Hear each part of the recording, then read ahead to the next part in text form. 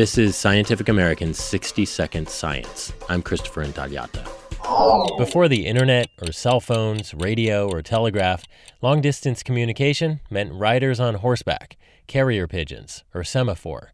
But various cultures also devised ways to produce audio messages that travel miles, like the sounds of the Manguare drums of the Bora people in the northwestern Amazon.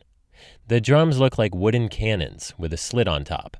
A player stands between two of them and beats out a rhythm, either purely musical or a Morse code-like message. For example, bring the coca leaves for toasting. They have this fantastic sound which resounds through the jungle and can be heard up to 15 or 20 kilometers away. Frank Seifert is a linguist at the University of Amsterdam and the University of Cologne. That extends the range of the human voice by about 100. There's a drinking game in Bora culture. Who can drink the most cajuana, a non-alcoholic cassava drink? The winner might declare, "I am finishing the cajuana,"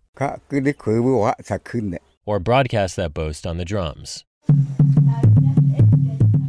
Seifert and his team analyzed those beats and the corresponding spoken phrases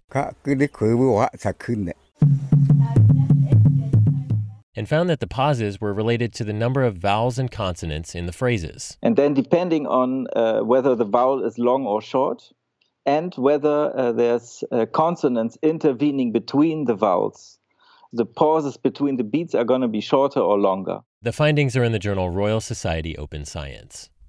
Seifert says studies of Bora drumming may ultimately reveal something more fundamental about spoken language. I think that shows very clearly how this fine temporal structure of language, this rhythmic structure embedded in speech, how important that is for language processing in general. In the early 1900s, Manguare drums were reportedly heard daily in this part of the Amazon.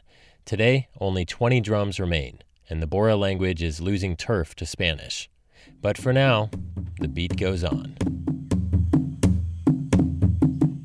Thanks for listening. For Scientific American's 60-Second Science, I'm Christopher Intagliata.